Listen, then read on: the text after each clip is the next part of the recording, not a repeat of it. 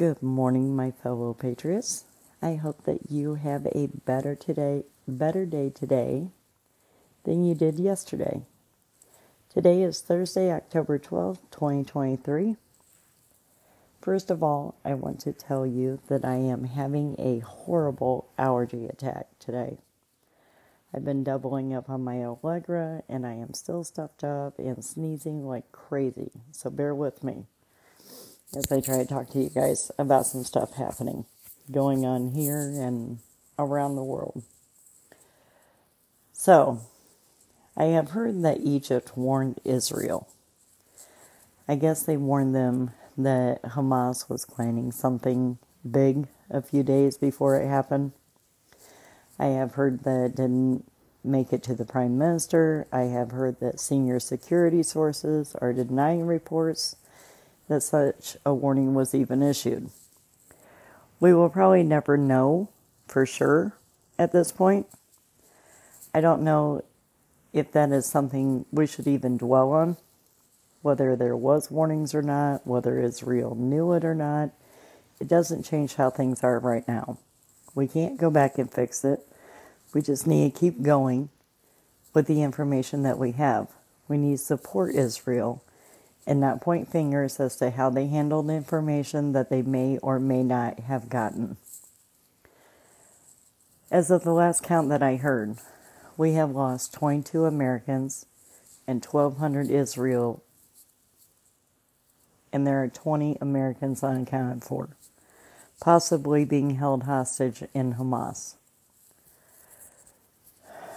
First, the war in Israel. Sounds like paragliders have been coming into northern Israel from Hezbollah, a terrorist group from Lebanon. They also fired anti-tank missiles into Israel. In answer, Israel has sent tens of thousands additional units to the northern border. I've also heard that Israel's getting cyber attacks, but they say they have one of the best cyber securities on the planet, so they're on top of those attacks. I don't know if any of you seen John Kirby talking on Wednesday. He circled around a lot at his press conference. He definitely wanted to make it clear to Israel that we are with them, but at the same time refuses to talk about Iran's involvement. And it isn't just him. It's the entire White House. They won't admit that Iran is involved in funding Hamas. I think they know that once they admit it, and they are going to have to do it at some point, since I'm sure evidence is going to come out that Iran is involved, then the White House is going to have to shoulder some of the blame for this attack, and they don't want to do that. I did mention on yesterday's episode that Iran makes a lot of money from selling oil because the Biden administration will not enforce sanctions. They earn about $40 billion in selling oil. Kirby also stated that in his press conference that we will continue to send aid to the Palestinian people. I wonder how much aid and money that this administration has sent to Palestine. And in doing so, did the Palestinian people get it, or did Hamas? I have a feeling that the Biden has been funding Hamas ever since he came into office. Have you heard of the Taylor Force Act? If you haven't, let me explain it to you. The Taylor Force Act is an act of the U.S. Congress to stop American economic aid to the Palestinian Authority until the Palestinian Authority ceases paying through the Palestinian Authority Martyrs Fund to individuals who commit acts of terrorism and to the families of deceased terrorists. The act was signed into law by U.S. President Donald Trump on March 23, 2018, which will cut about a third of U.S. foreign aid payments to the Palestinian Authority. On August 24, 2018, the United States cut more than $200 million in direct aid to the Palestinian Authority.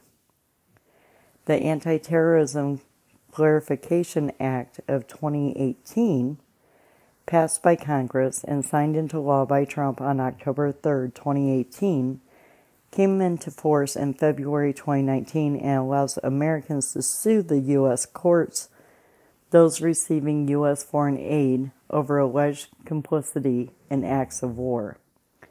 The U.S. has stopped providing more than $60 million in annual funds for the Palestinian security services at the request of the Palestinian Authority because of the fear of such lawsuits. The stopping of funding for security services has raised some concerns. The bill was named in honor of Taylor Force, a native of Lubbock, Texas, who graduated from New Mexico Military Institute, a secondary school, and then West Point in 2009. He served tours of duty in both Afghanistan and Iraq. After completing his service, Taylor entered the Owen Graduate School of Management at Vanderbilt University to study for an MBA. He was murdered in Israel in 2016 by a Palestinian terrorist. At the time of his murder, he was visiting Israel as part of a Vanderbilt University study group. He was killed on March 8, 2016, in a terrorist attack by a Palestinian from the West Bank. It was a stabbing attack in Tel Aviv that injured 11 people. Because the killer died while committing an act of terrorism, the killer's relatives were paid a monthly pension equal to several times the average monthly Palestinian wage.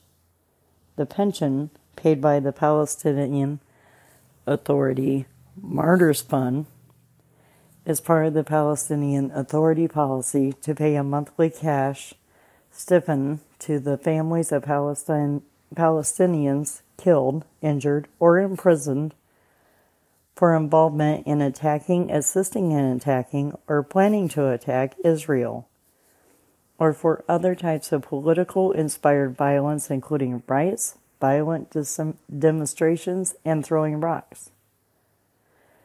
There was a hearing set for September 27 titled No Incentives for Terrorism, U.S. Implementation of the Taylor Force Act, and efforts to stop pay to slay by the U.S. House Foreign Affairs Subcommittee on the Middle East, North Africa, Central Asia, considered testimony on stopping Palestinian efforts to murder Jews. The pay-for-slay policy associated with the Palestinian Authority incentives terrorism by financially rewarding those who attack Jews and, if killed in the process, financially rewarding their families. This hearing is important because the administration has been continually deviating from the spirit of the Taylor Force Act, ultimately forcing aid to the Palestinian Authority as a condition of a Saudi peace deal. Sander Gerber, a fellow and board member of the Jerusalem Center for Public Affairs, said.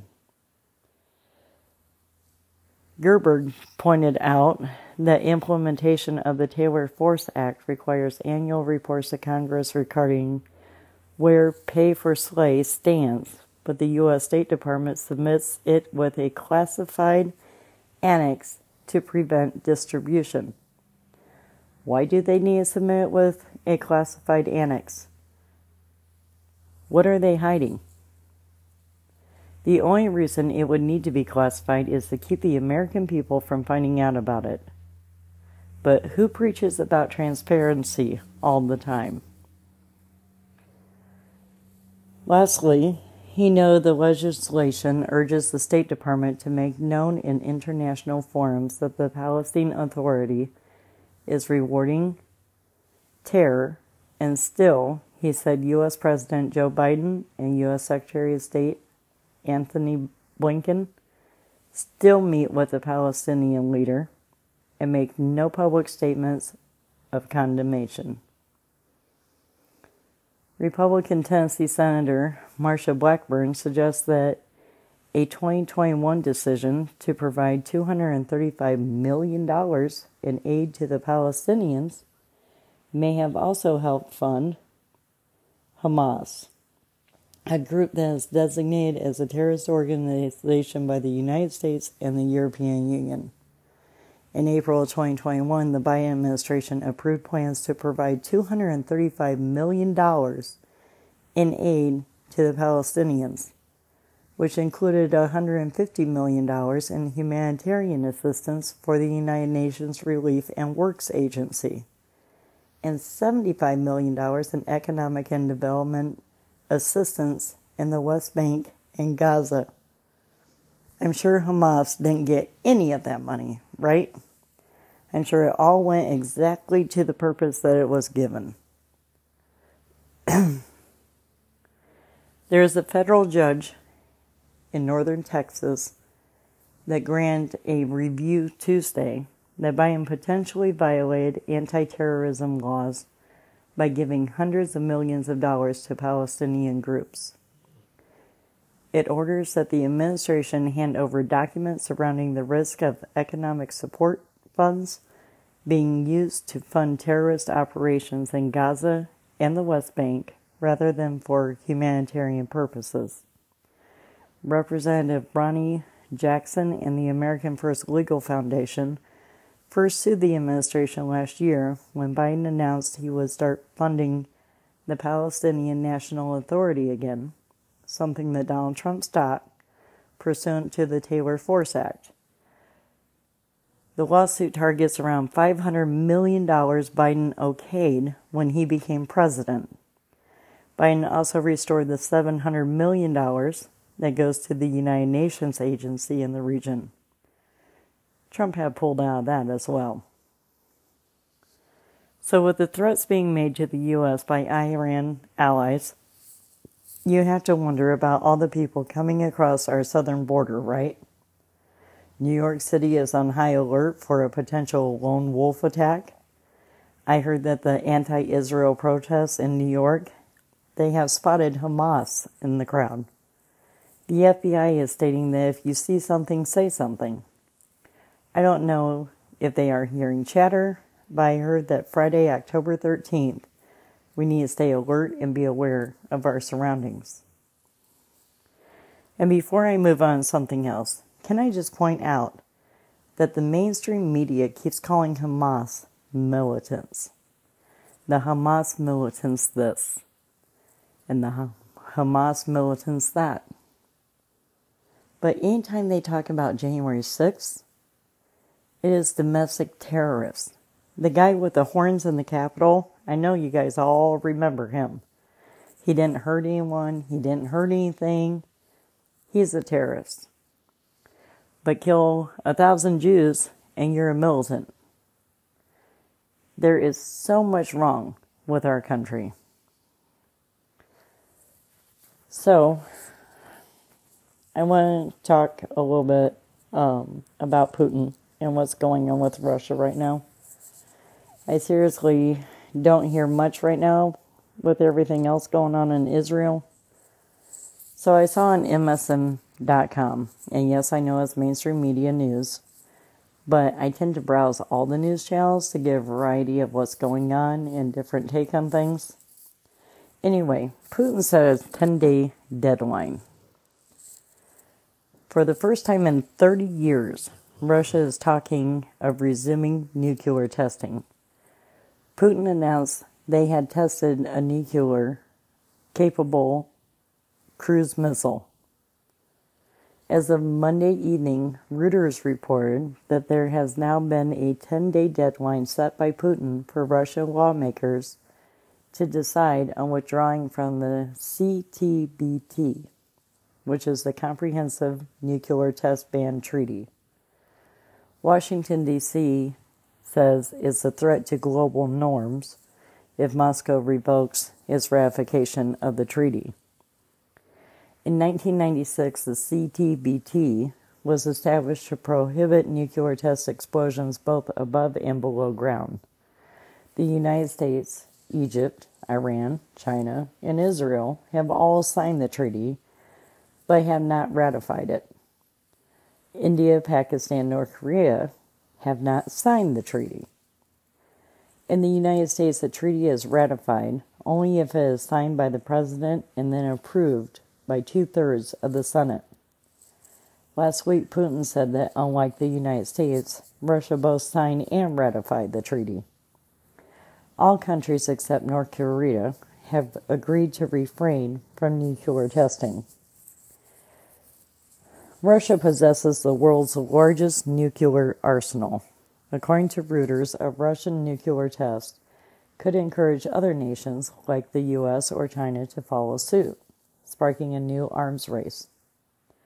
The Guardian reported that Putin said, "I'm not prepared to say whether we really need to conduct tests or not, but it's theoretically possible to behave the same way as the United States."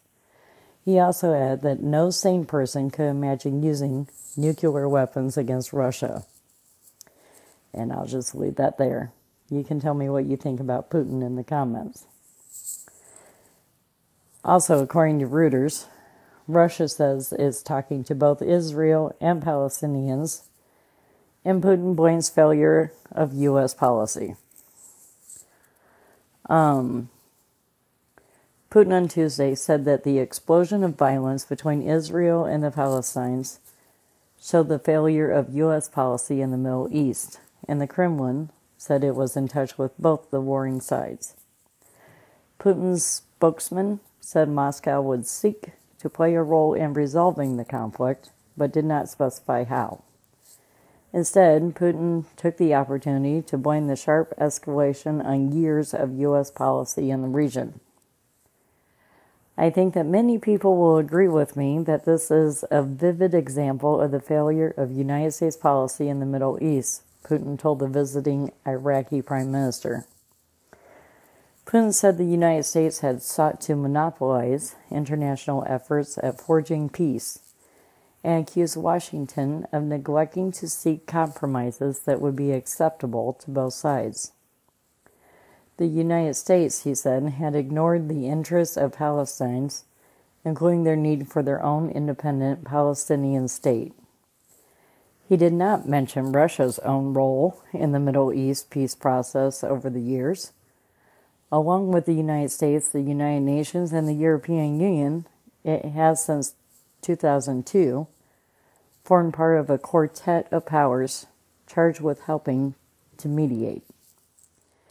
Israel is pounding Gaza with the fiercest airstrikes in the 75-year history of its conflict with the Palestinians, in response to a wave of deadly Hamas attacks over the weekend. Moscow has said it is worried that the violence could escalate into a broader conflict in the Middle East. Since the latest crisis erupted, the Kremlin has sought to appear even-handed, underlying the strength of its relations with both sides.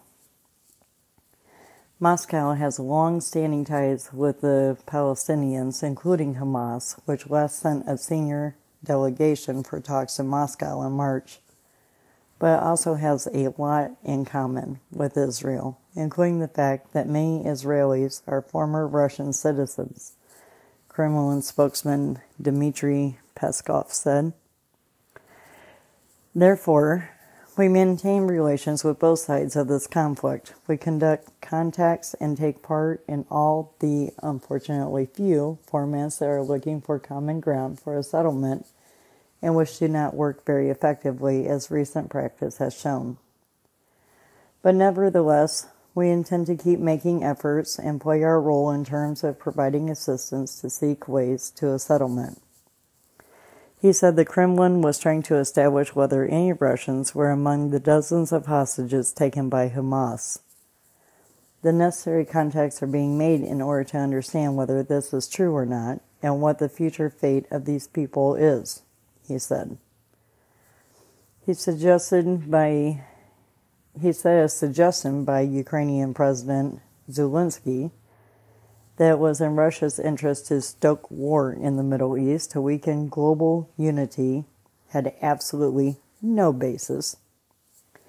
This is a long-standing conflict, the Palestinian-Israel conflict, which has very deep roots, many deep contradictions. Many people know the backstory, but it is so deep that not everyone knows. I just want to say something before I end this podcast, so stick with me for another minute or two.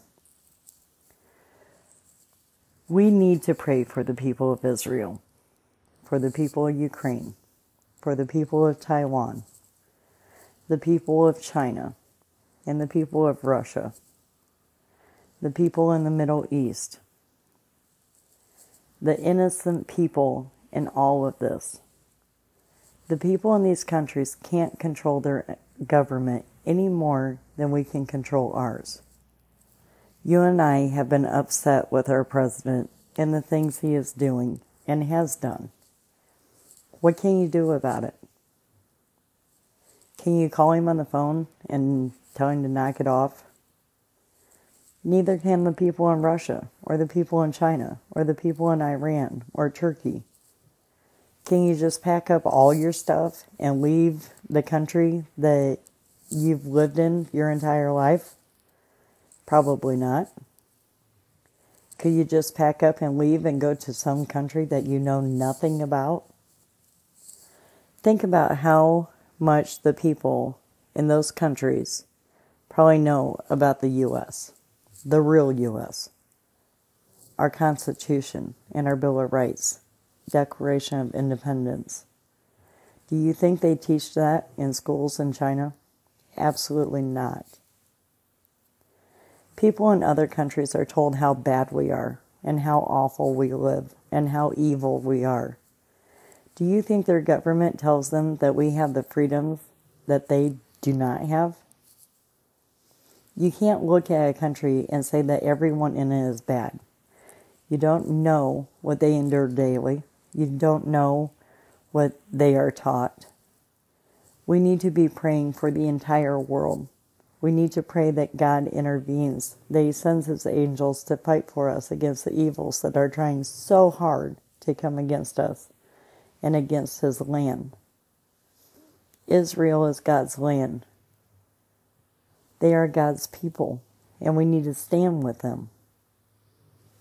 I hope that you are blessed today and every day, and God bless the USA and Israel. Thank you.